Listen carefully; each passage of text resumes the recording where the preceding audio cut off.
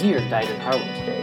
This is your double-wide Manhattan Minute for Friday, December 16th, 2016. Manhattan news in under a minute. Forget a New York minute. This is a Manhattan Minute with Brian Waddell. A battle broke out today between the city and the state about what to do with the deer who had taken up residence in Jackie Robinson Park. The city was poised to euthanize the deer today in order to avoid it causing any harm to itself or to others. The state decided to reverse its own policy and go ahead and try to find it a new home upstate. Well, Lefty, as the deer had come to be named, wasn't having any of it. He died of stress before either group could act. Thanks, Lefty, for caring more about taxpayer dollars than our politicians do. 9 tenants of a Lower East Side apartment building have filed a suit against their landlord.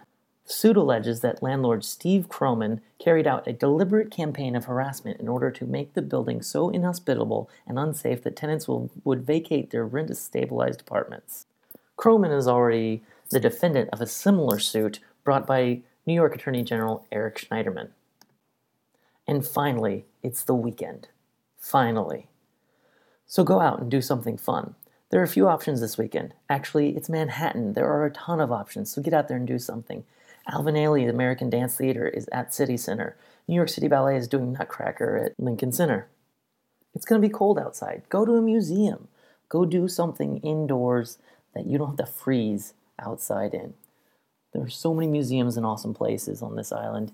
You've got to get out and do it. It's your weekend. Enjoy it. Or if you're not the cultured type, I don't know, there might have been a movie that came out this weekend. Go see Star Wars, Rogue One. Just one quick programming note, we're here all next week, and then we're off for the rest of the year. I'm Brian Waddell, and that was Manhattan Minute.